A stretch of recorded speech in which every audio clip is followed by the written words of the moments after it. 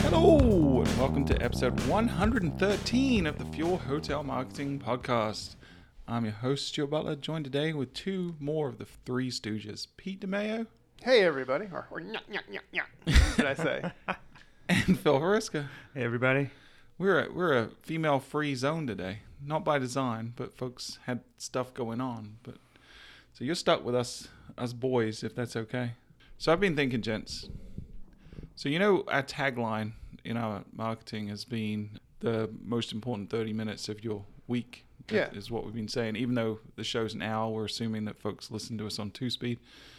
I just assumed it was because only half what we say is relevant to hotel Well, that's marketing. probably true. Yeah, the other 30 minutes is the least important 30 minutes of your See, I thought they just skipped through the first half hour of banter and then like this right here. Yes. Probably.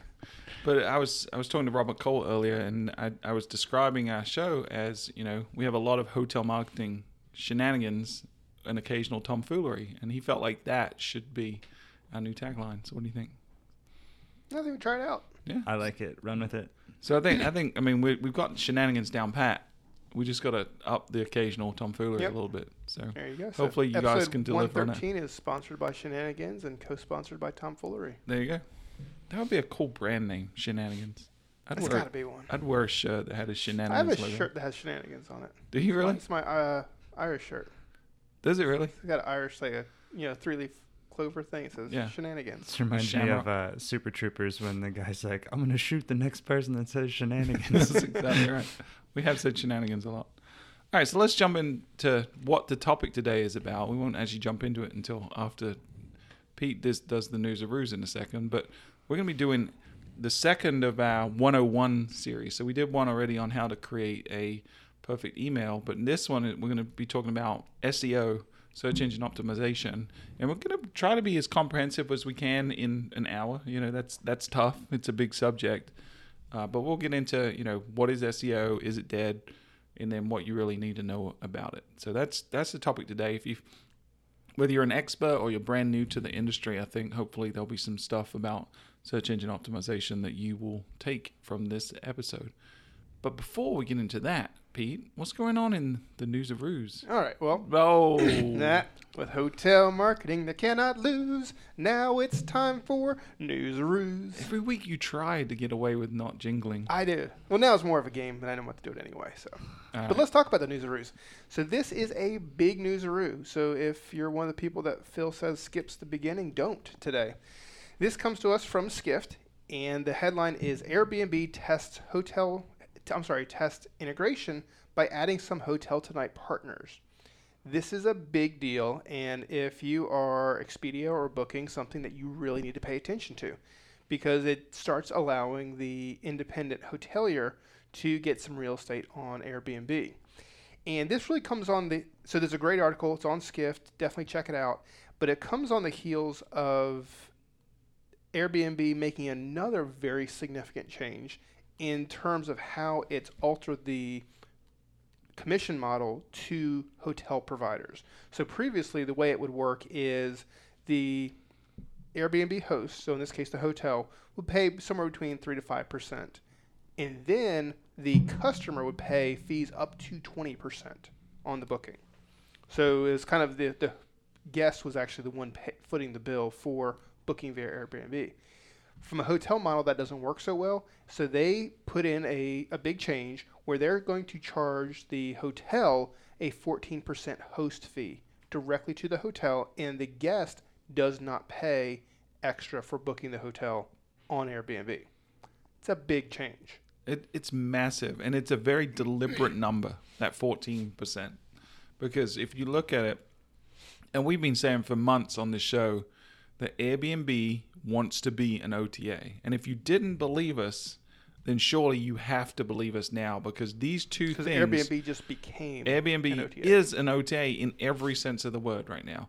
And that 14% is really specific because it's a shot across the bow of Expedia and Booking.com. They are going straight for the jugular with this. Most people, at best, unless you're a Hilton and Marriott, where they've negotiated crazy low rates of between 10 and 12%, most people are paying between 15 and 25% commission to OTAs. So this 14% is this new line in the sand where they're like, hey, we're a better value proposition. And they had to do this to get rate parity, because when they were tacking on the 20% consumer fee and the 3 or 4% to the hotel, the consumer was going to end up paying more for the hotel on Airbnb than they would on Booking.com. Exactly. So they had to do this, but they were also sweetening the pot, but with this 14% by saying, hey, we're better than Booking.com. This is a direct run to try to take market share from the big two. And I think it's huge. But one thing I would also look at is, in terms of Airbnb's repeat business, if you book a property on Airbnb, you're more of an Airbnb customer than you are, Phil's extra room customer. You're 90% likely to book another stay on Airbnb if you've booked one in the past. That's very different from the other OTAs. So it creates this area where they almost are creating a little bit of an ecosystem where you're very much still an Airbnb guest, even though you might be staying at, name the hotel. But don't you think that's going to change? I mean, the reason it is how it is now is because of the type of accommodation that you've been staying at, right? There isn't a consistency across when I stay at Phil's room versus Pete's mansion, right? There's not a consistency between those. Airbnb was the common thread. Yeah, I don't think you'll see it. Yes, you will see it drop from 90%. But I do think that guest is probably a little bit different and will remain different for a couple years while, this shift takes place from a consumer's perspective. Yeah, that's what I was wondering is how's the normal consumer going to feel about booking a hotel room through Airbnb when they've established themselves as not a hotel, like an alternative? I'm just curious. But they've changed that, right? If you look at the average consumer doesn't feel that. I understand. And the verbiage they've used is deliberate, has been very deliberate over the years. The Airbnb used to talk about, homes. That was the nomenclature they used for the lodging. And then it kind of shifted a little bit. And when they started getting into hotels, a year or so ago, it was boutique hotels or unique hotels. It was very specialized. Now they're just hotels, and they're playing a long game here. You got to think they're about to do an IPO at some point in the next year or two. They have to show Wall Street that there's a growth opportunity. There is zero growth opportunity in the home sharing space, right? They've saturated that market. That there's no way they can continue with the track record of growth if they stayed in that market. So they've got to pivot. Their pivot is 100% going to become an OTA, because they see the valuation of Booking.com and the valuation of Expedia, and they feel like they can play in that space. So this pivot is going to be, to some degree, at the expense of the consumer that they've brought along for this alternative accommodation. Yeah, I mean, because they had to go for the volume play. They're going to be making less per booking by going to this flat rate of 14%. But like you said, there's only so many people who are looking for a room share. This is going to expand that market. So when they go to the IPO process, they're going to have a much bigger, pool to play in. Before this, I would have been apprehensive at putting money into Airbnb as a stock. Now, I mean, with the buzz they have, the brand they have, I think they have a real good shot at becoming a major player in the OTA space, a third tier. Will they start competing on TripAdvisor and GHA? Yeah, of course. Yeah. Yeah, that's interesting how aggressive they'll be on TripAdvisor. Your I don't know get cut. so much They've about got to that. start playing. If they want to compete with Expedia and Booking.com, they're going to have to start playing everywhere there's Meta. They're going to have to be on Google Hotel Ads. They're going to have to be on TripConnect. The question is it viable? Because their margin isn't as big as Booking and Expedia. Or is this going to force Booking and Expedia to reduce their commission structure? I think that's one of the things that once you start paying 14% and you find that it's filling rooms, they're going to have a hard value proposition if you're Expedia or Booking to say, oh, but my booking is worth 18% or whatever you end up negotiating it down to. I mean, it's going to take a while, right? I'm not saying you can shut off Expedia today and jump all in on Airbnb, but you should definitely be testing Airbnb and looking at it and seeing what kind of customer you're getting, what kind of rate you can get, and is this a viable third option when it comes to OTAs? So, and I know we don't want to stay on the newsaroos the whole time. One, on their website, it says book unique places to stay and things to do. It doesn't talk about, Airbnb, the room anymore. It's just unique places to stay, which is pretty interesting. But it makes me think that maybe they won't necessarily jump into something like, TripAdvisor. Probably GHA a little bit more, but I don't know about TripAdvisor, simply because this is all new for them. This is a new slice of the pie where they're not currently addicted to TripAdvisor. Can they work on growing their share of the pie and try to keep their ecosystem a little bit different? I don't know. I mean, it's if they keep it to themselves, there's more of that 14% that they get to keep. Yeah. You know what's going to also be interesting is a large chunk of the revenue from the big OTAs, the two major OTAs, comes from brand PPC. Those two groups are spending each in excess of $3 billion a year on Google ads, right? So they're obviously generating a positive return for that, and that's generating clearly more than $3 billion in revenue, although otherwise they wouldn't be doing it, right? So, and that's just that's from their percentage that they're making, their actual profit margin. So they must be generating $30 billion or whatever it is in total room revenue through their Google ads. So for Airbnb to compete with these guys, are they now going to have to start bidding on brand terms? What's the brand, though? That's not Airbnb's thing right now. I'm looking for a unique place to visit. No, but I'm not talking about Airbnb brand. I'm talking about the hotel brand.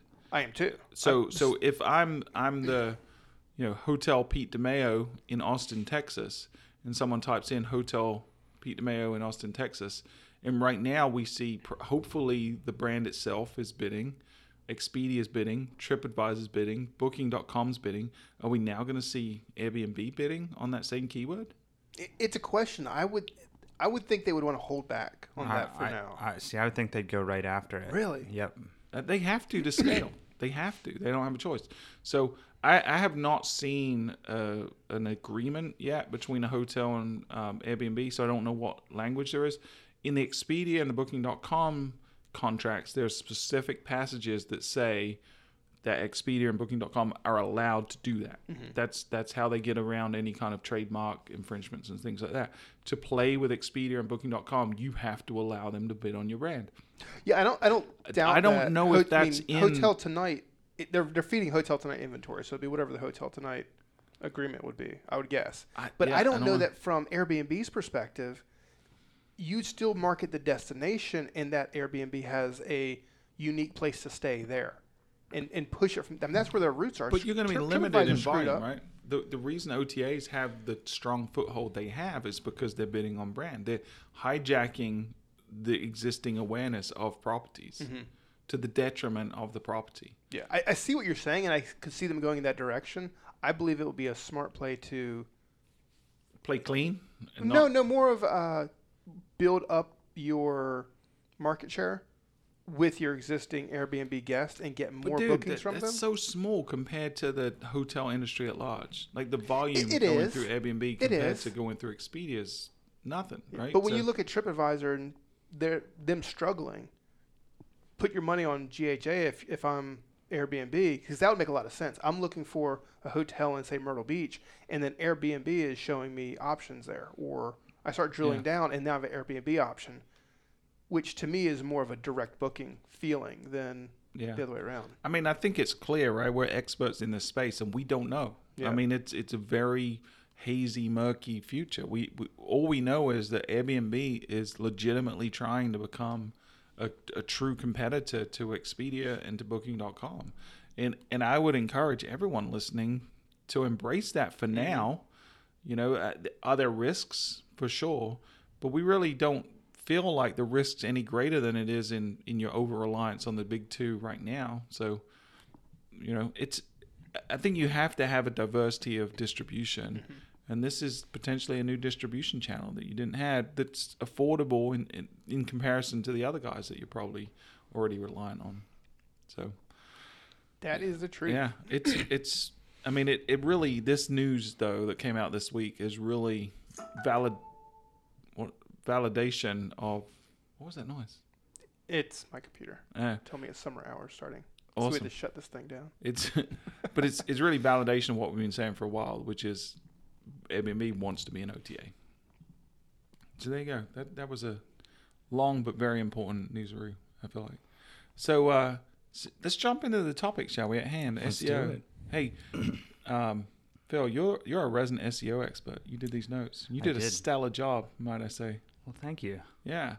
Before we jump into the first part of what SEO is, I feel like there's a stat of the week. And in honor of the fact that not only do we have shenanigans, but we have occasional tomfoolery, I feel like, Pete, you might have some tomfoolery about to happen with the stat of the week. I do. This is happening right now. So here we go. It's the stat of the week.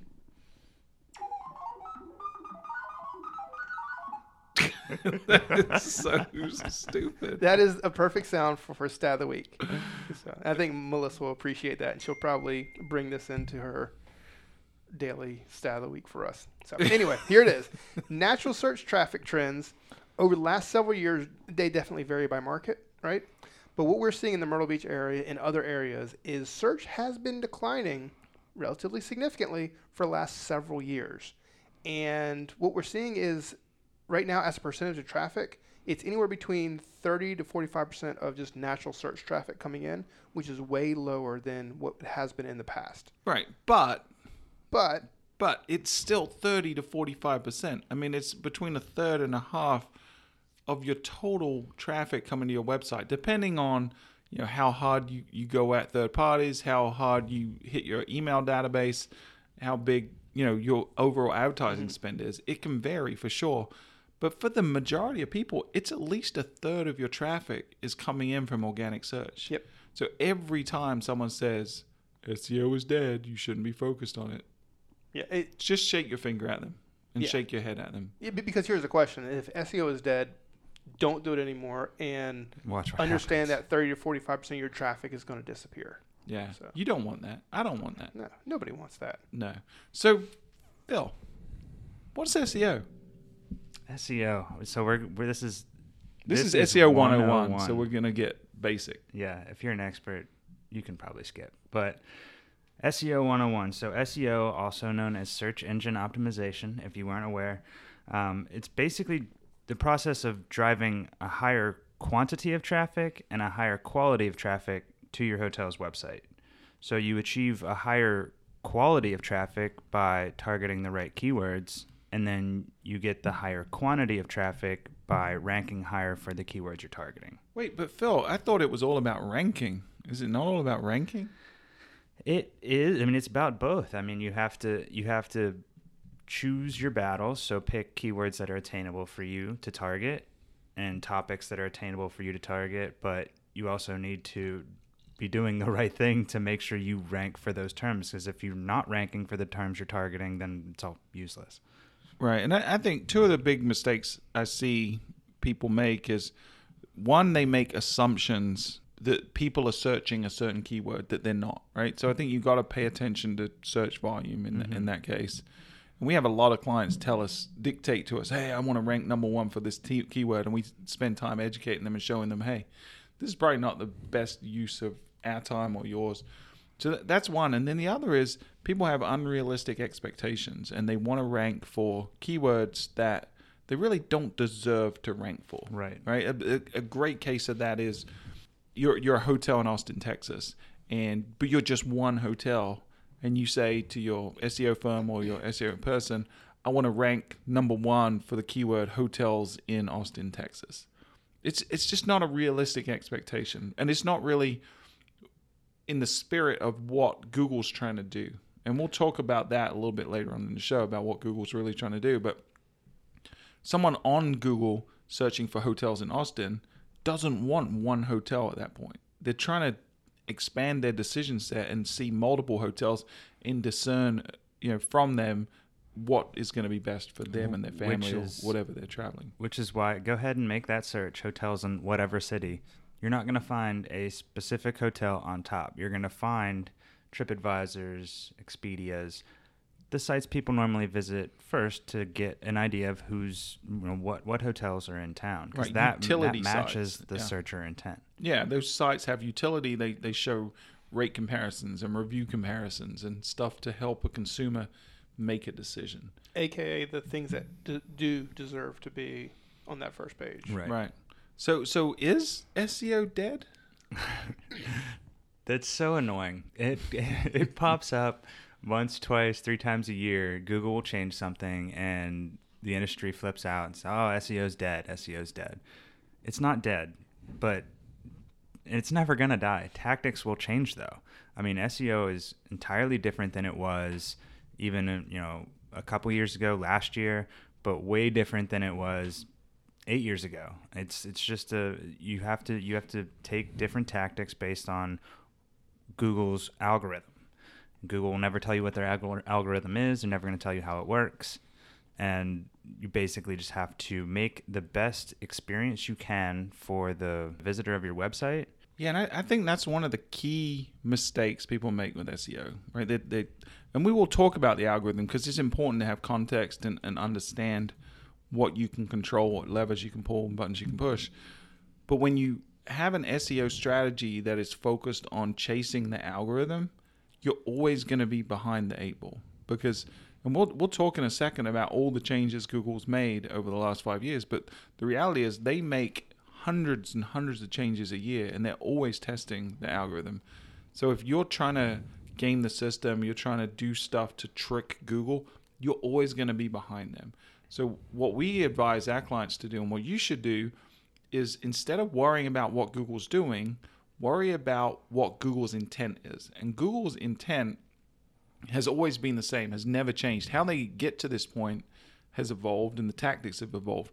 But all they're trying to do is marry the best content with the searcher intent, right? So all they want to do is, if someone's making a query, understand the semantics and the intent behind that query, and then find the best website that can possibly answer that question to the best of its ability. So if you focus on that part, figure out what keywords are relevant to you and what's going to be the best in terms of driving revenue for you, and then produce the best value for that customer in the form of content for that keyword, you're always going to be ahead of the competition, always. Right. And I mean, we just talked about Google changes all the time. So I made note of a few things that Google has changed over the past 5 years or so.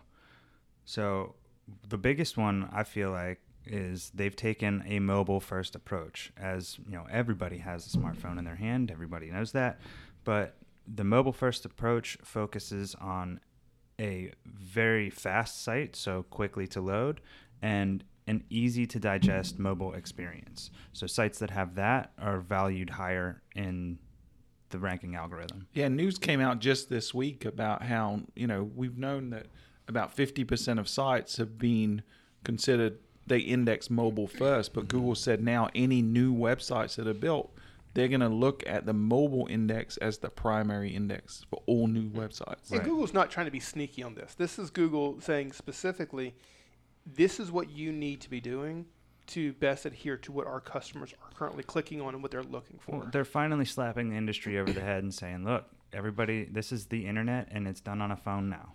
So pay attention They did to the that. same thing when you looked at internet security with requiring, security certificates on all sites. Well, that was my next one. So that's okay. Perfect segue. That was another thing that Google has changed over the past years. They're giving more value to sites that are secure. So your HTTPS, your SSL certificates, having a secure site is valued higher in their eyes. So the next one would be they've become a lot better at evaluating content. Stuart was just mentioning they try to marry the searcher intent with the best possible website. Well, now they understand websites a whole lot better than they used to, and the content on them, the video on them. They're much better at deciphering what's on a page and marrying that with the query. Another one would be cleaning up the local search packs. There was, I think the industry considered it the Possum update, but basically what they did was eliminate duplicate searches or duplicate citations, spammy citations, and cleaned up their maps and local map packs within the search results big time. And then going back even a few years on that, we had the Penguin algorithm where they were devaluing sites that were participating in black hat efforts like link schemes and keyword stuffing and things like that. So they're constantly changing. That's an important one, right? Because I think over the years, and we've been involved in SEO really since the early 2000s when SEO came to the forefront, and there were definitely periods throughout that time where there was an exploit, right? There was definitely a time where you could go and buy links and it helped your ranking in the short term, and you would see a boost, and people would always look for ways to scale things like that worked for a short period. But in every case that has happened, Google has reacted very strongly and penalized it. So folks that I saw had maybe 6 to 12 months of benefit from those schemes have not recovered to this day, because when Google came back and said nope, they were very fierce with their penalties for that stuff. So it's tempting sometimes to try to game a system, but you are always going to get caught, and Google's always going to. And they're so advanced now that you really can't game the system. But back when that was a thing, they weren't that advanced. They let that exploit go for a while. I participated in it. I just got into the industry around that time. I did not know better, and basically you didn't work for Fuel at the time. No, I we did would not work never for allow Fuel. those kind of shenanigans to happen. But I mean, it was basically everyone in the industry understood the more links you had, the higher you will rank, and if you could pick the right anchor text in your links, you will rank for that keyword. I mean, I could damn near make a website go from not ranking on the first 5 pages to being number 1 or 2 within a few days. That's how quick this was happening, and it was so. I mean, it's all Russian links. Yeah, it was. I mean, it was simple. Yeah. They had link farms, content farms to create this stuff, but that's all considered black hat tactics. I would never do anything like that today. But it was eye opening to get that slap from Google, and then all of a sudden, all those keywords that you were ranking number 1 for, you don't rank at all, and it was impossible to recover. So, I mean, that's a live and learn type of scenario, but. Well, while they're not rolling out those big updates, they have so many iterative updates now behind the scenes. They say they make about 3 a day. Right, so it's always changing. Yeah. It's always getting more accurate, which means if you're just not coming out with the best information for your customers and building the sites in the way that are most useful for customers and search engines being customers as well, you're not going to rank where you deserve to rank. So well, you are going to rank where you deserve. Well, that's true. You're going to rank where you. True. But if you really say I deserve to be an authority on this subject, then become that authority. Earn it. Yeah, become that authority. Yeah, you can't cheat the system. You can't game the system. You have to earn your position today. And even earning your position now is. I mean, we talked about it. Natural search is decreasing, and a lot of the reason that sites are seeing natural search decrease is because of how the SERP has changed over the past few years. So when we talked about some of the algorithm changes they made, the way that they display search results to the consumer, to the searcher, is vastly different than it was 5-6 years ago. Right, and especially in our space, right, in the hospitality space, where they've really done a good job from their perspective and their stockholders' perspective of putting things like the Google Hotel ads front and center. Like if you search for any destination now, I was listening to Tim Peters' most recent podcast, and he was citing a study that was done on ranking position over the last few years. And I forget the specifics, but I want to say it was like over a 5-year period. Even if you organically rank number 1 for a given keyword, 5 years ago, you were only 300 pixels or so down from the top of the screen. Now, even if you're still ranking number 1, you're over 900 pixels down. Like 3 scrolls. Right. So you're way below, all the Google ads, and there's more Google ads above you than there used to be. They removed the right rail, from 3 to 4, and they gave you a ton more real estate. Right. Now you can have 3 headlines, 2 descriptions, tons Right. of new So extensions. there's more of them. There's one more, and they're bigger. Then you've got Google Hotel Ads, which is taking up more and more real estate. Then you got the local pack, which used to be below the number 1 organic ranking. So it's not that if you're seeing a decrease in your organic traffic, it's not necessarily that you're doing anything wrong or your rankings are dropping. It's just that Google has devalued the number 1 position by putting paid content above it, stuff that they're generating revenue from, which, to be fair, Google's a business. They need to make money. That's probably the right thing to do from their perspective. And I can see where people would get mad at Google for that, but take a step back and look at it from the other perspective. Google has given you free exposure for so many years, and still to this day, if you do SEO right, 30% to 45% of your traffic can still come from essentially free traffic, although you have to spend money on resources and content and things like that. It's still a non-paid exposure from, it's not advertising. So you should be appreciative of the fact that you can still get 30 to 45% of your traffic essentially free from Google, and then pay for the other stuff because you're also going to get a ton of traffic from that. Well, I mean, we've mentioned position 1 a couple times, but even another search result page feature that it's now called in the SEO industry, we call it position 0. It's the featured snippet. Mm-hmm. It's answering the searcher's query right in that answer box right at the top. They don't need to click through to your website most of the time. They can for more information. That's why it's position 0. You don't necessarily have to rank number 1 for the query to get that answer box. You can rank 4 or 5, but they think that your site is the best at answering that question. But I mean, that's pushing organic rankings further down the page. Mm-hmm. It's getting the question answered as quickly as possible. Right, and that trend is not going to change. I think we're going to be like 7 scrolls in a year on organic? I don't, but they're going to continue to push, especially the Google. With the recent announcements about Google Trips, we talked about that on last week's episode. Google Trips and this whole push towards owning the vacation planning space. That's going to continue to push down your organic rankings. Oh, for sure. They're trying to trying to keep everybody in their little in their ecosystem. Yeah. If you look now, some of the pages, if you go into Google Hotel Ads or the hotel section of Google Trips, some of those pages for hotels have more information than the hotel website itself. There's the problem, right? The hotelier is not doing a good enough job managing their website and making sure that they have the best, most definitive content available on the web. When they're not taking advantage of other SERP features like aggregate rating, which shows the hotel's aggregate rating in a star form, so a star out of 5 stars right next to their organic listing. Right. It's huge. It draws the eye to it. People click on it. And we'll touch on that in a second when we talk about schema and things like that. So where do you see the algorithm heading? We kind of talked about SERP, but what other things do you feel like they're going to be focusing on? I mean, I have to base it off what I've heard, just researching industry news and what I've seen happening. I think it's going to continue to be mobile first. That is obvious. I mean, as mobile phones evolve, as desktop and laptop phases out, and I shouldn't say phases out, but as mobile becomes more popular, people become way more comfortable with using it for purchasing. We've seen that happen, as revenue from a mobile device has shot through the roof, basically. It's not going to go away, for sure. It's not going to decrease.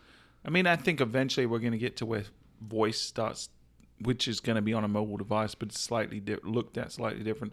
Voice and eventually augmented reality and things like that, and eventually implants and things like that are going to take over. But for the next 5 years minimum, mobile should be where the majority of your focus is, because that's where the majority of your potential revenue and traffic comes from. And if you're not in that position yet, then you really need to consider what technologies and partners you have, because we see at Fuel here with our booking engine, we've got dozens of clients now that not only have hit that first tipping point of more traffic is coming on mobile, but we're beginning to see folks that have hit that second tipping point where the majority of bookings are coming from mobile. And we've even began to see now this year, we're beginning to see a couple that are hitting that third tipping point where revenue on mobile is outpacing desktop. And there's a lot of factors to what would influence that. but it's where the whole industry is heading, and Google certainly is telling us very strongly we're focused on mobile. You, from a marketing perspective, need to be focused on mobile.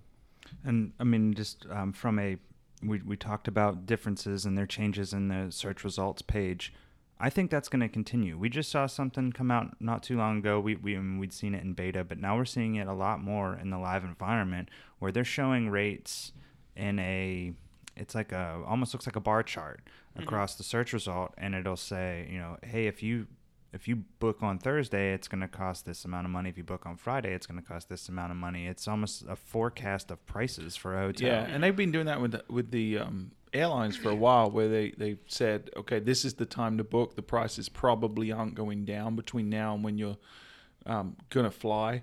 They're applying that same machine learning to the hotel industry and telling people when to book, when not to book, and predicting what's going to happen to those rates. And I think that kind of leads into my next point of what we're expecting for SEO. Natural search will continue to go down. It's never going to die, and it's still going to be 30 to some % of your traffic. But you said it might not be 4 scrolls. It might be, but Google's going to do their best to keep people within their ecosystem. They are, but they've got to provide value, right? The reason Google has a 90% market share of search is because they like the experience and they get the results they expect and they want. Right? See, I think Google's on the money there. I don't know that they've kind of taken their eye off of that ball.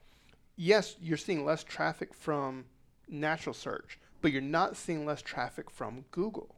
Right. You're seeing it it's from those other paid, platforms. right. Yes. And from a customer's perspective, they're still getting the most relevant information at the top. They're getting more on-page or on-SERP content that they need. It's just from a hotelier's perspective or marketer's perspective, now you're just having to pay for that portion of the traffic that was free. Well, yeah, we talked about it earlier. Right now, it's about 2.5, 3 scrolls, depending on how big your local pack is, of Google making money before they hit organic results. Yeah. Google's going to make money on any click you make there. So, it's just that to me is you're going to see natural search decline with all of this stuff. Google trying to keep people within their ecosystem. Another thing that I see coming forward is additional SERP features are going to be driven by schema markup, including This is voice. 101. I think we need to define, when we say SERP, I think we need to tell people what this is. Sorry. SERP is Search Engine Results Page. So the thing essentially you see when you search. The visible screen on Google, whether you're on a desktop or a phone, what people see is the SERP. Or now, I guess, the voice SERP? I don't know. If it's just answering your question, what do we call it? I don't know. We need to coin a phrase for that. I'll work on it. Yeah. I'm not smart enough to come up with something funny. You can use my robot beep boop sound if you want. Again, back to voice search, I think that's going to change the type of queries you're getting to your website as well. It's going to be more question-based. I wouldn't necessarily start optimizing for all question-based queries. We do certain things to get featured snippets, and I think that's the way to go. We did an episode on that. It was episode 87 where we said, is voice search finally killing SEO? But in that episode, and that was a tongue-in-cheek title, right? To link. Yeah, we've talked about killing SEO a few times, and in every one of those episodes, no. The answer is no, we're not killing. But in that, we talked with specific examples of what you can do to prepare for voice search. It's not something you need to be all in on right now. It's something you need to be aware of. And there are some specific things that are good for SEO in general that really will put your best foot forward as we go to this voice-first world, which potentially is coming, potentially not. But your proper markup will help you answer those questions and show up for those type of queries. You keep wanting to get to the schema markup. I love schema. It's later in the show notes.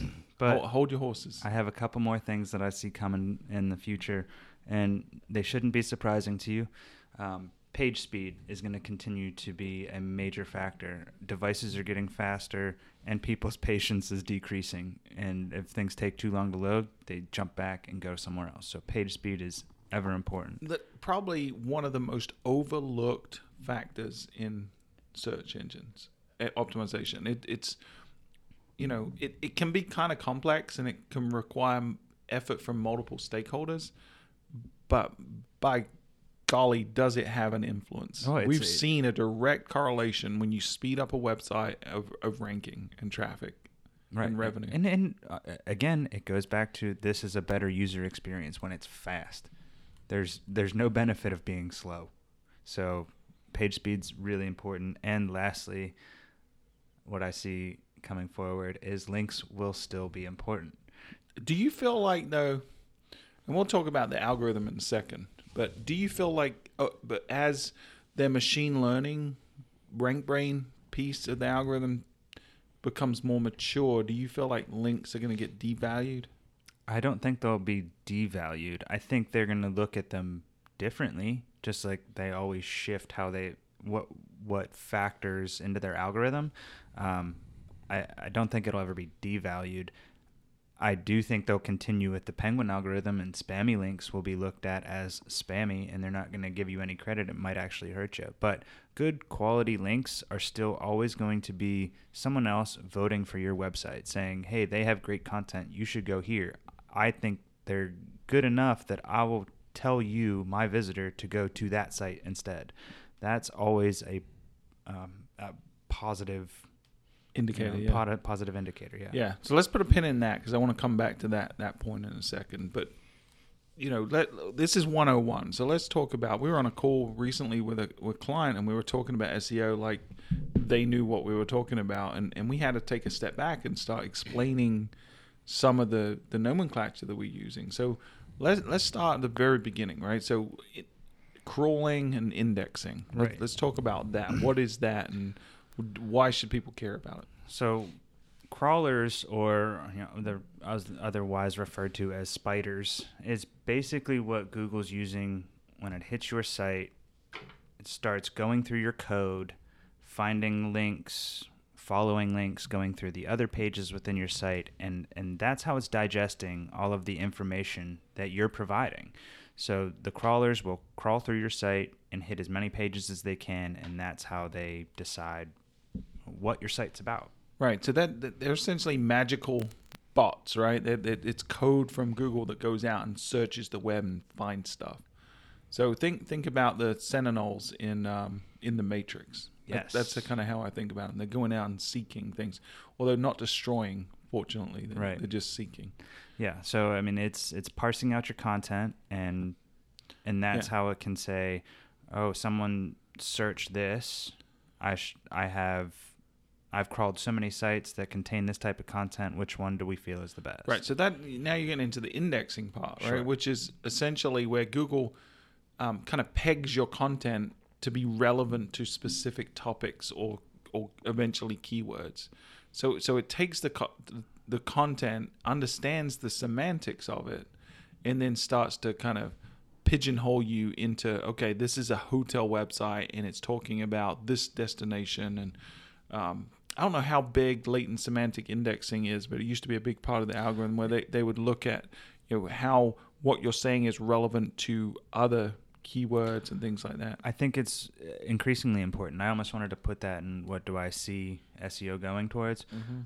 I think it's going to be less keyword focused. Yeah, of course you want to have a target keyword so your page has a focus, but we're going to be focusing around topics a lot more than anything. So if you can have content around an entire topic where you have multiple variations of a specific keyword and you're really covering the topic as a whole, you're much more likely to rank for it. Right, and as the algorithm gets more sophisticated, that's more important. A more natural language, a more diverse language is more important than it used to be, because the algorithm used to be kind of, when it was more immature, didn't have the sophistication it has today. So you could keyword stuff. You could put in the keyword you were targeting it 10 times on a page and you'd rank higher. But now Google sees that as not natural, not organic, and you can get penalized for that kind of stuff. So you got to, if you're saying hotels in Austin, you might want to vary that up a little bit, and Austin hotels, and just different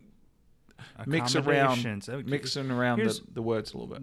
One thing that I have my team do is when we're picking a target keyword, we'll go see who ranks for that, what type of terms they're using. We kind of spread those terms out. Then we go search who's ranking for the variations of that keyword.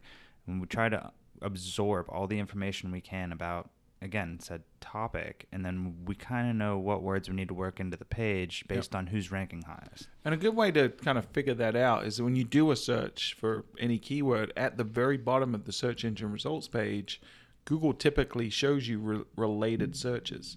So there's a good opportunity there to kind of go through that and say, okay, here are the 10 people ranking for this keyword I want to target. Now, what are the related keywords and who's ranking for that? And we've talked before about a good practice that we like to encourage is what we call 10x content, being 10 times more valuable than the next best guy. And one of the best ways to do that is to go and look at the competition on any given keyword and subset of topics and compile all the information into one cohesive piece of content on your website. And that tends to really help from a ranking perspective. So let's jump into the algorithm a little bit. Yeah, we've said the algorithm a lot, and we talked already about the fact that it changes. Google's testing it every day. They say multiple tweaks three times a day. Right, they've gone away for sure from this, big updates every 6 months to a constant stream of tweaks.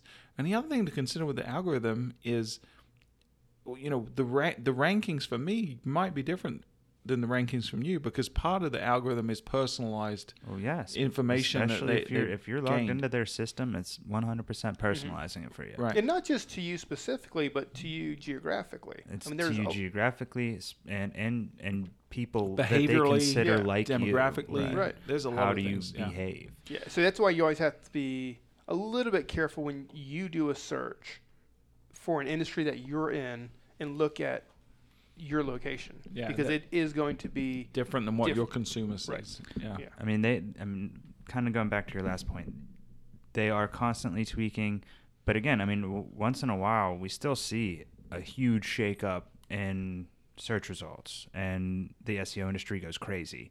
And it's dead. SEO's dead. Yeah, and it'll be like, oh, they pushed out a major core algorithm update. Yeah, they probably did. Or maybe they made a tweak that seemed like a core algorithm update. We don't know. Yeah, a tweak They're to never them gonna for let your us know. specific property may be major. Right. Yeah, you don't know. Yeah, if they just said, okay, this page speed is 1% of the algorithm, and then they updated that to now it's 3%, that could have a major shift in terms of who's ranking where. So I think the important thing is, we already talked about don't chase the algorithm, focus on the consumer, but I think it is important to understand that there are hundreds, if not thousands, of factors that go into the algorithm.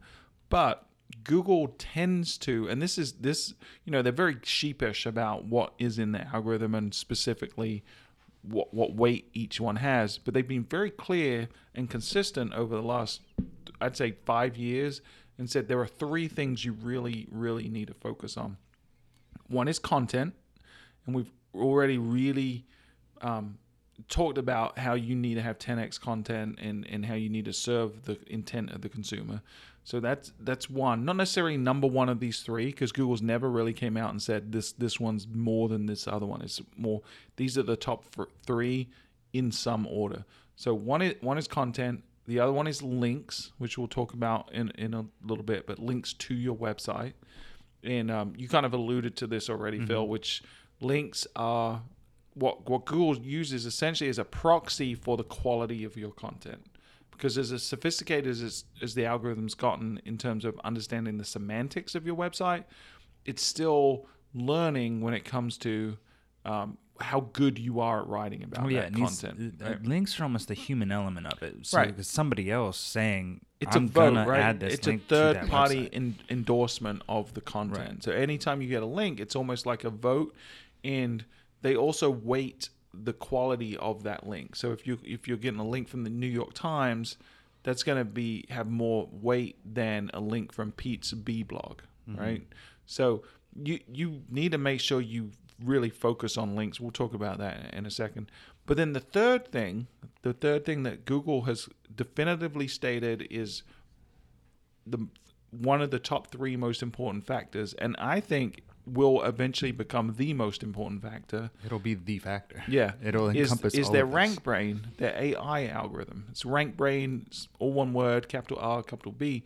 But not a lot of people really understand what RankBrain is and how important it is. Sure. I mean, I don't understand what RankBrain is because they keep changing it. Well, this is true. It's like you said, it's AI driven. It takes into account how humans are engaging with content and will rank things accordingly. I mean, if a page is getting a ton of clicks and a ton of engagement, Google's going to understand that this is going on, and a ton of people are clicking on this page and they're staying on it for a long time. Like that's part of that. It's a basic understanding. There's a reason Google gives away Google Analytics for free, and it's not because they're really generous. It's because they want data.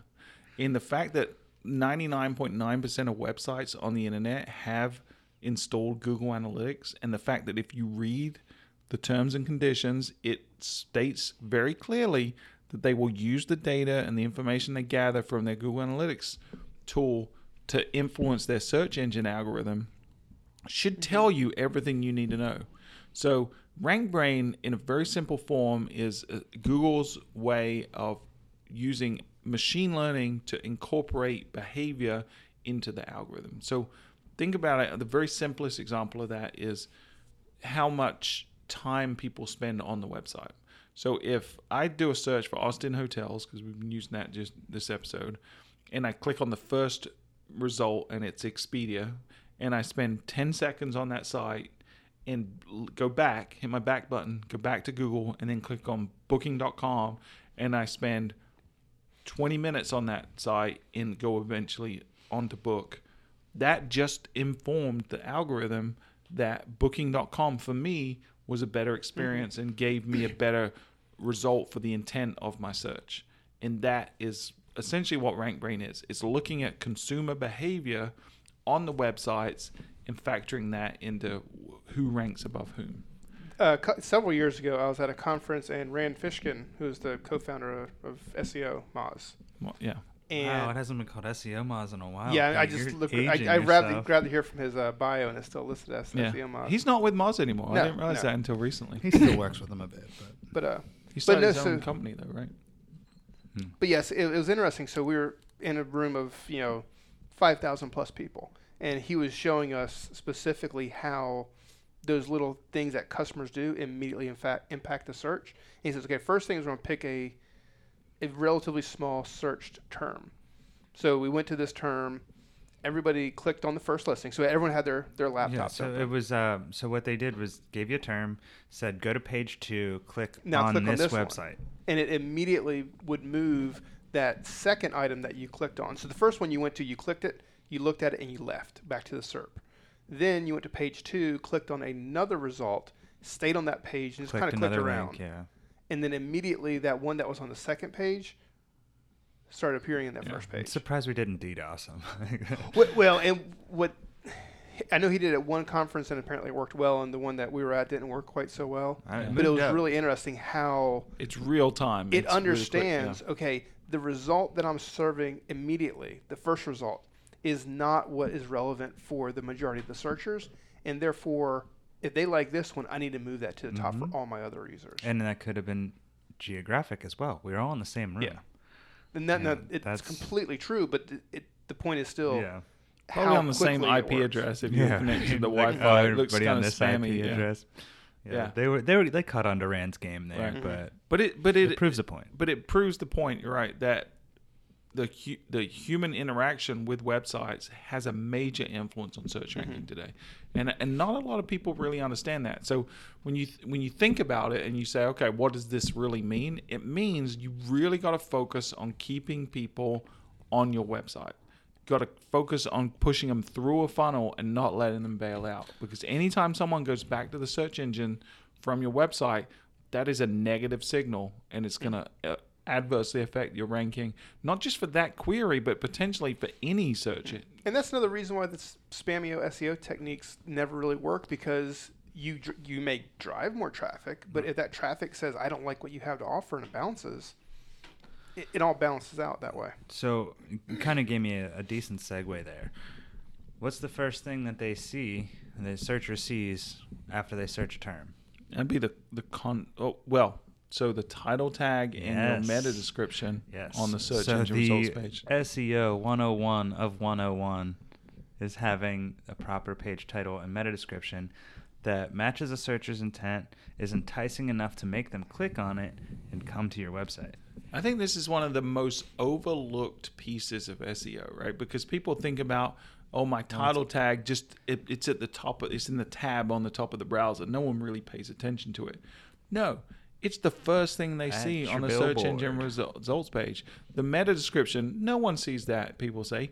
No, guess what? That's the call to action that's getting people to click through to you on the search engine results page. Those should be crafted by skilled content writers.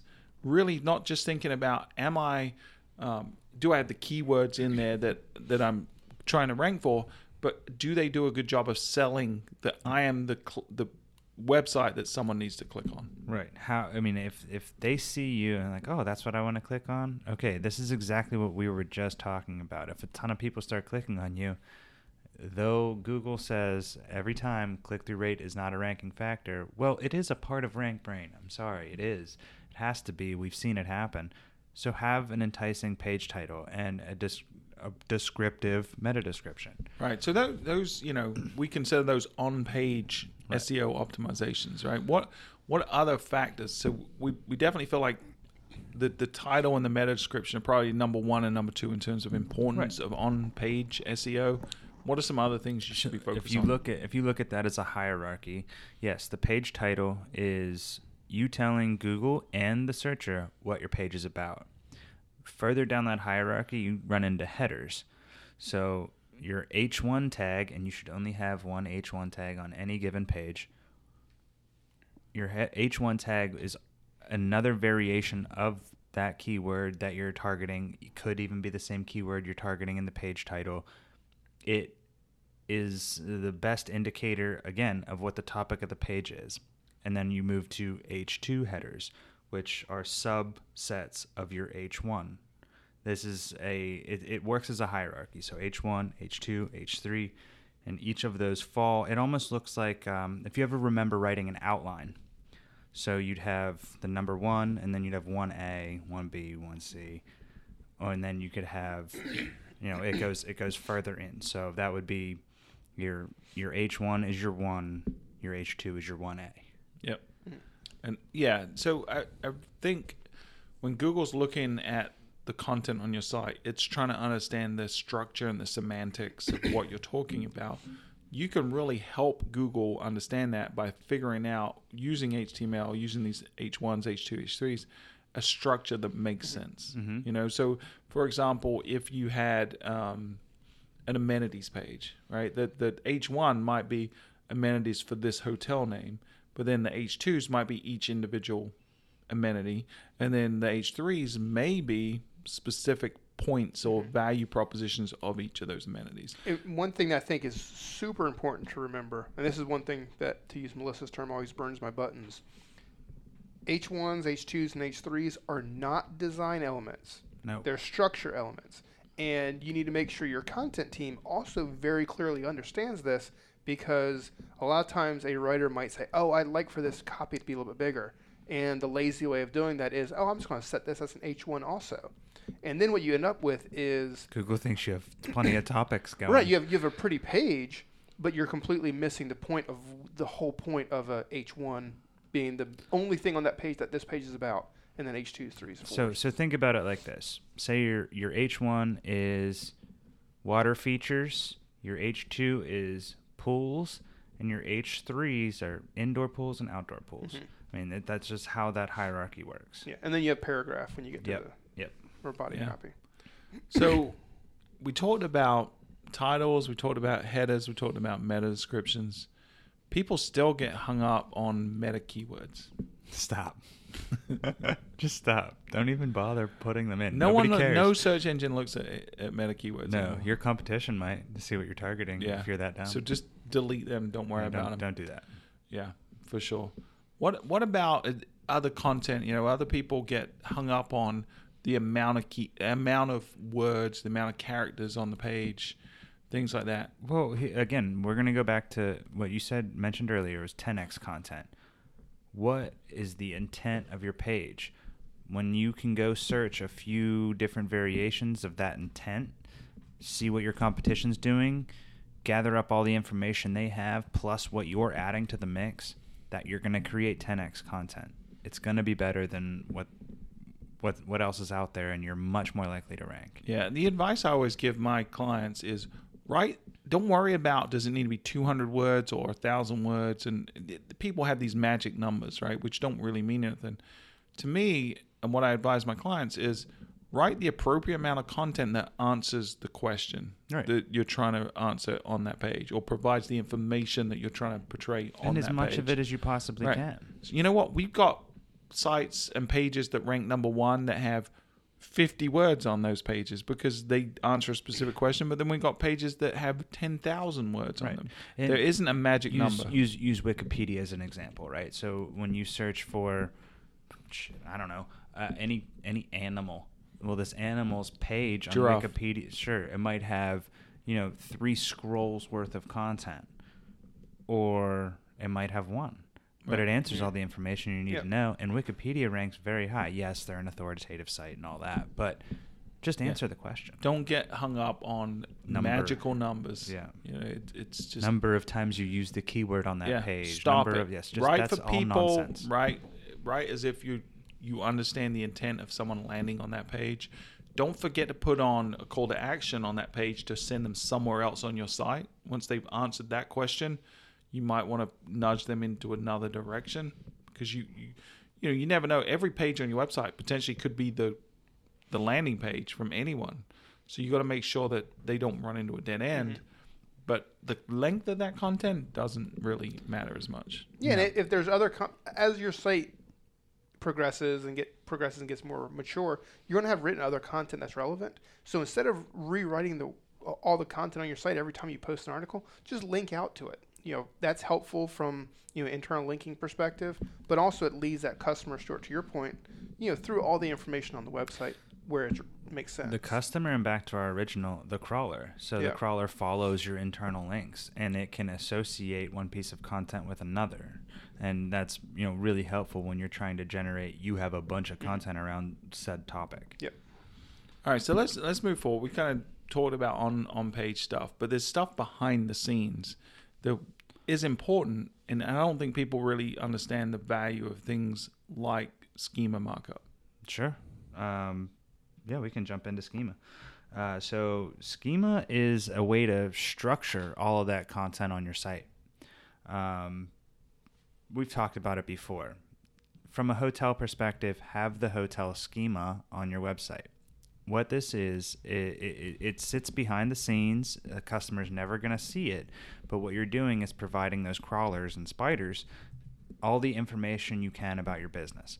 That is everything from your property's name to your logo, a link to your logo, to all the amenities you offer, to your check-in, checkout times, ADA accessibility, everything about your property can be included in these markups, and it's a quick way for Google to just scan that content. Okay, got it, moves on. And you're also rewarded with cool SERP features, like I mentioned earlier with the aggregate rating type of stuff. It pops those stars in right next to your organic listing of this is a 4-star property, this is a 3-star property, whatever.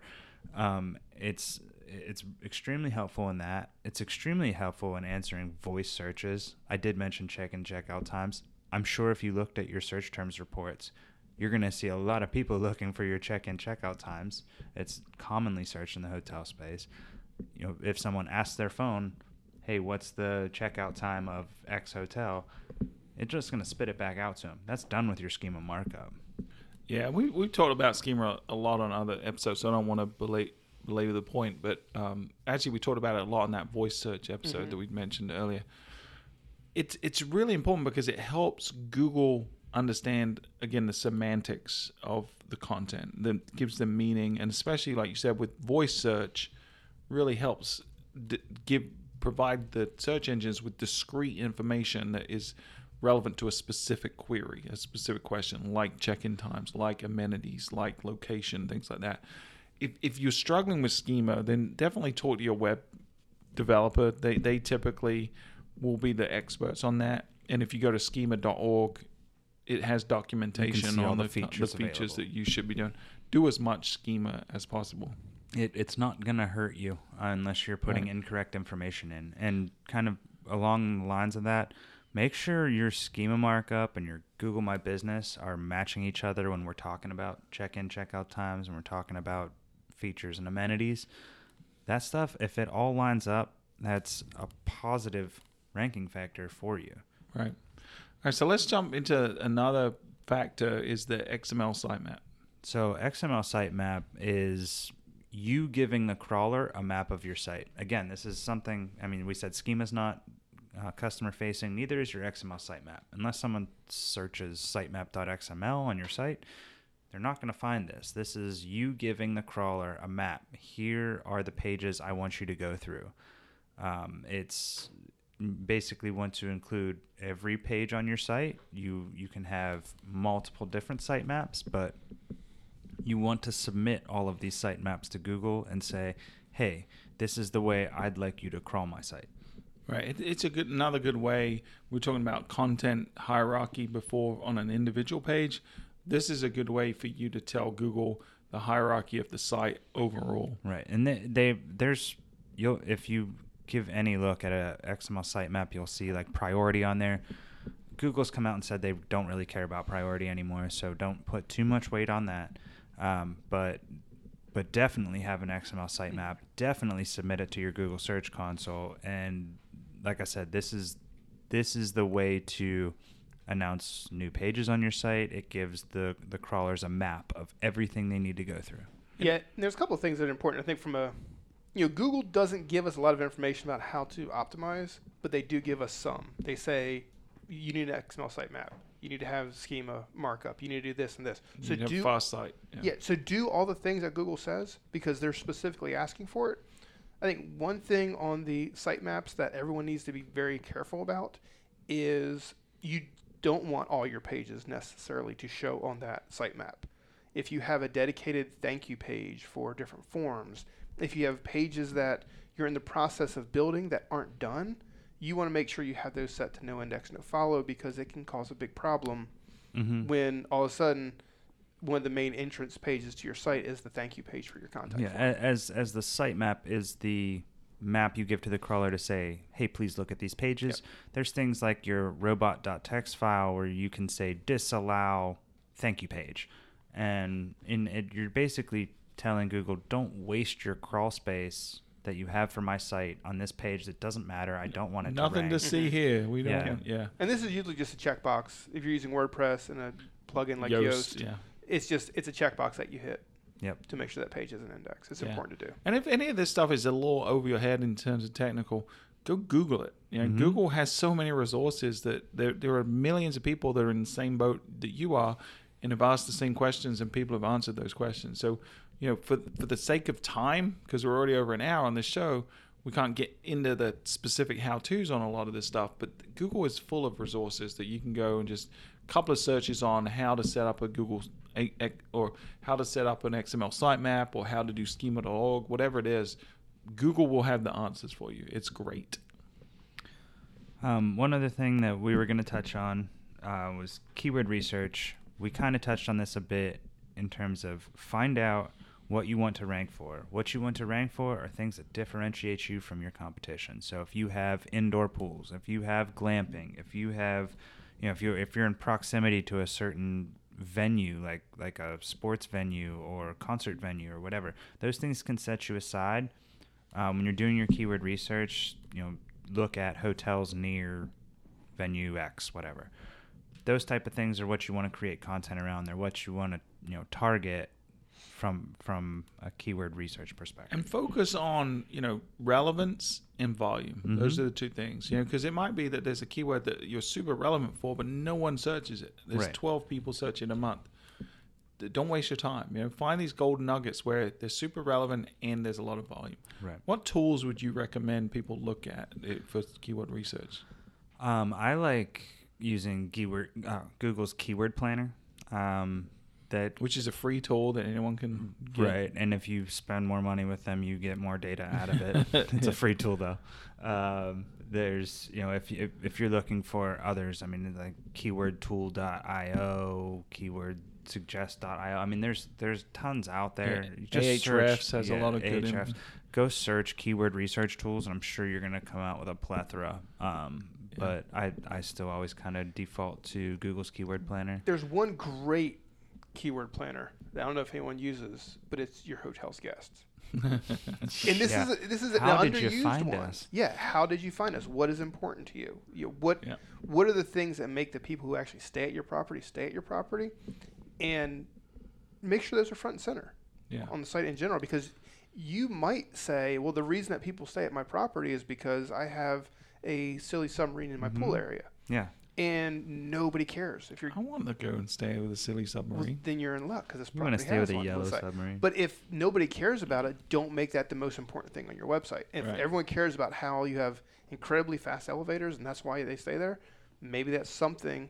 Not that it is something, but maybe it's something that you need to focus more effort on. I mean, even included as an amenity. I mean, it can be as simple as that. Yeah. It doesn't need to be a whole blog post or anything. Yeah, and a proxy for that, I mean, definitely talk to your guests, but another thing you might want to look at is adding a search to your website, like a keyword search, and then looking at the keywords that people are entering in your website, because that's the kind of content that they're interested in finding, and you're probably not doing a good enough job putting it in front of them because you're forcing them to search for it.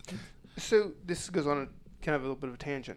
When you have a search on your website, I know Google is able to see that search because you can type in the website name, space, and then do a search, and it will just run that search directly on there.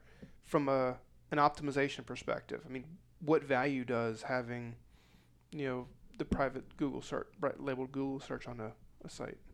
Is that something that everyone should be doing? I don't know you need to use the Google one. I mean, I think if you're using a CMS like WordPress or whatever, I think it does fine. I think the fact that you have a utility on the site that keeps people on the site for longer and stops them from bailing out back to Google, back to the RankBrain discussion, is more important than anything else in it, right? So I wouldn't overthink it and say, I have to use the Google version of a site search.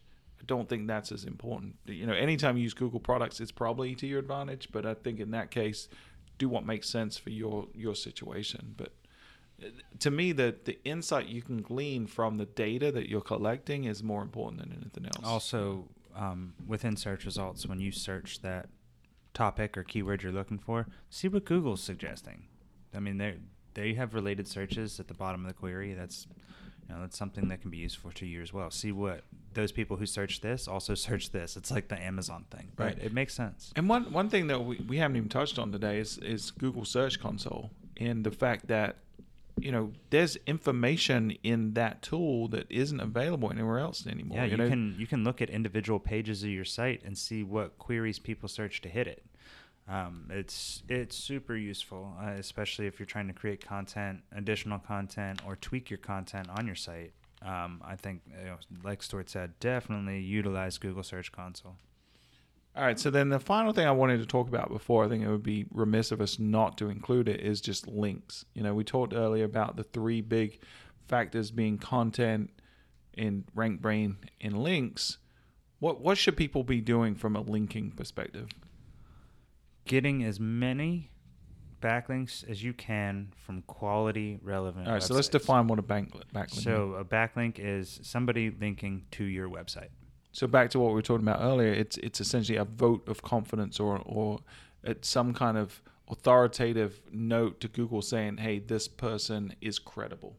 Right. It gives your site authority that, basically someone else says you're an authority on the subject. So like I said before, this is probably never going to go away as a really important ranking factor. And the more relevant sites that you can get to link to you, the better. It's always going to be beneficial. Now, don't go chasing this because this can get you in a lot of trouble. They had a whole algorithm update about penalizing people doing spammy links. We talked about it. But, if you can have people link to you, I don't care if it's just your vendors, if it's, guests, even social mentions. Now, they're not considered the same as a a true backlink from another website, but even a mention of your site is better than nothing. Yeah, I felt like we could do a whole episode on how to create links to your website, but I think I did. Did we do an episode on that? I think a long time ago. I could definitely be updated. Pete, will you look that up real quick? But I think at the end of the day, you got to do it organically, right? You can't cheat the system. There's no artificial way to create backlinks that is sustainable and authentic. Google looks at things like what they call the link profile. So they look at how many links you have, but they also look at what type of quality links you have, and what matters is that it looks normal. And if you have too many of one type of link, Google's going to see that suspiciously. I mean, if you can help somebody, you can likely get a link from them. That's the way I always look at it.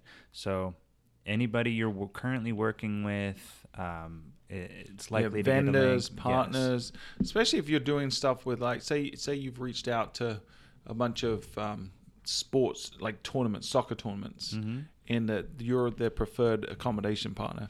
Ask them to link to you. Those kind of votes of confidence are really good.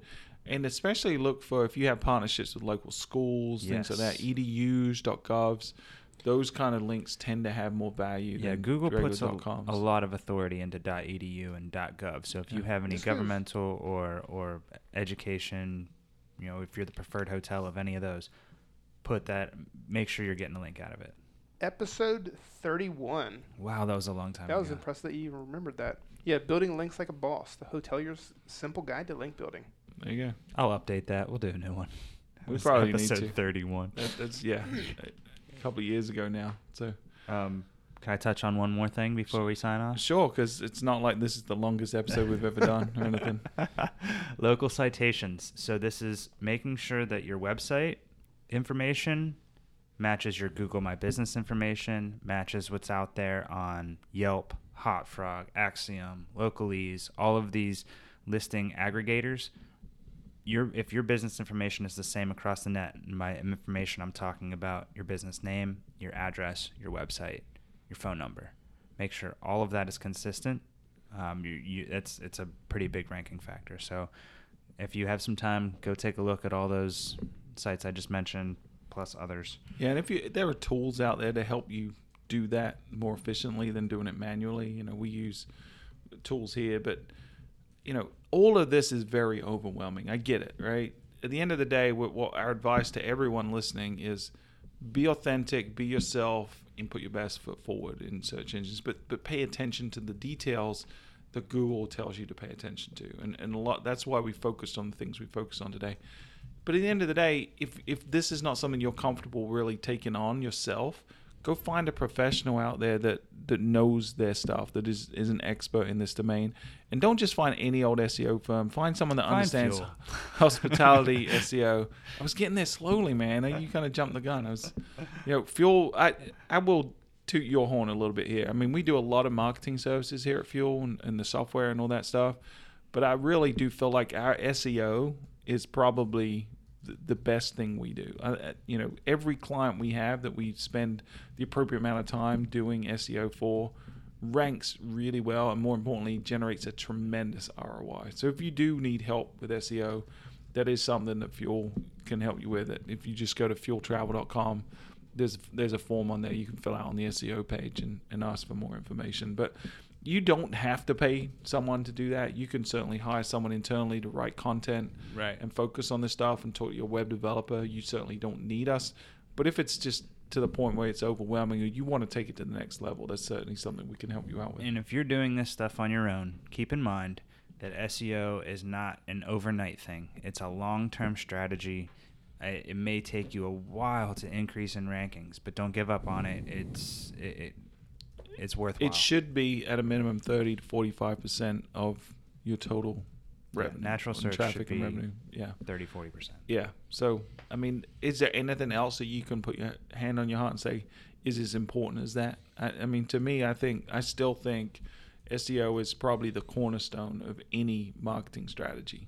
So, still to this day, maybe it's less than it was, but there's nothing else that individually you're doing that's generating that much percentage. It all falls back on you creating the best experience you can for your guest, essentially. So right. Yes, and the fact that experience is the same experience that every guest that comes to your site, whether they come from email or paid advertising or social, wherever, it's the same experience. So the more you invest in SEO and in creating that better mousetrap, the more all your other marketing initiatives are going to improve as well. So that was SEO 101/102/103. Yeah, we just beat your ears for an hour plus. But I think it's valuable, and I think it's a discussion that needs to be had because there's so much fear-mongering out there about SEO and how it's dead. It's not dead. It's died 27 times in the last 5 years, I feel like. I mean, we were one of those deaths when we said, is voice search killing SEO? We're good at clickbait. We are. Yeah, as much as I hate clickbait, I really appreciate how much we use clickbait to generate clicks for our podcast titles. We notice when we don't have a clickbaity title and when we do, the difference. Right. Last week's episode. That's SEO for you. Last week's episode, if you didn't listen to it, was about our predictions for high tech 2019, and I called it the shocking predictions for high tech 2019. It got just a ton of clicks. It was awesome. There was nothing shocking in there other than we were shocked by the fact that there were no crazy predictions. But speaking of high tech, we're going to be there in a couple of weeks. It's in Minneapolis on June 19th and 18th, 19th, and 20th. We're going to be at booth 2920. We're going to be giving away a new travel study at High Tech. So come see us, ask us about all that stuff that's going on. We're also going to be doing live interviews. So if you're a hotelier, want to talk about your property, or if you're a vendor and you want to talk about what you're pitching and peddling, what wares you have that you're peddling at High Tech, we'd love to do an interview with you. Just come stop by booth 2920.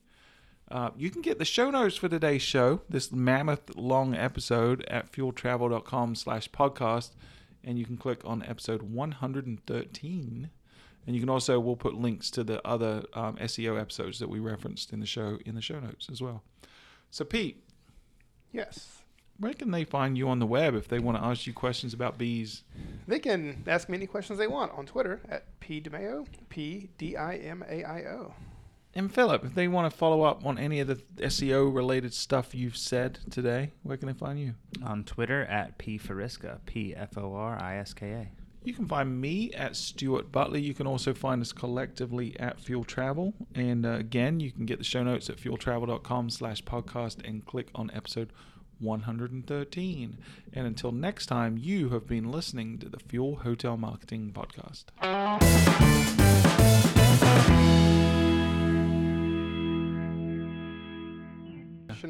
Shenanigans. I'm going to shoot the next person that says shenanigans.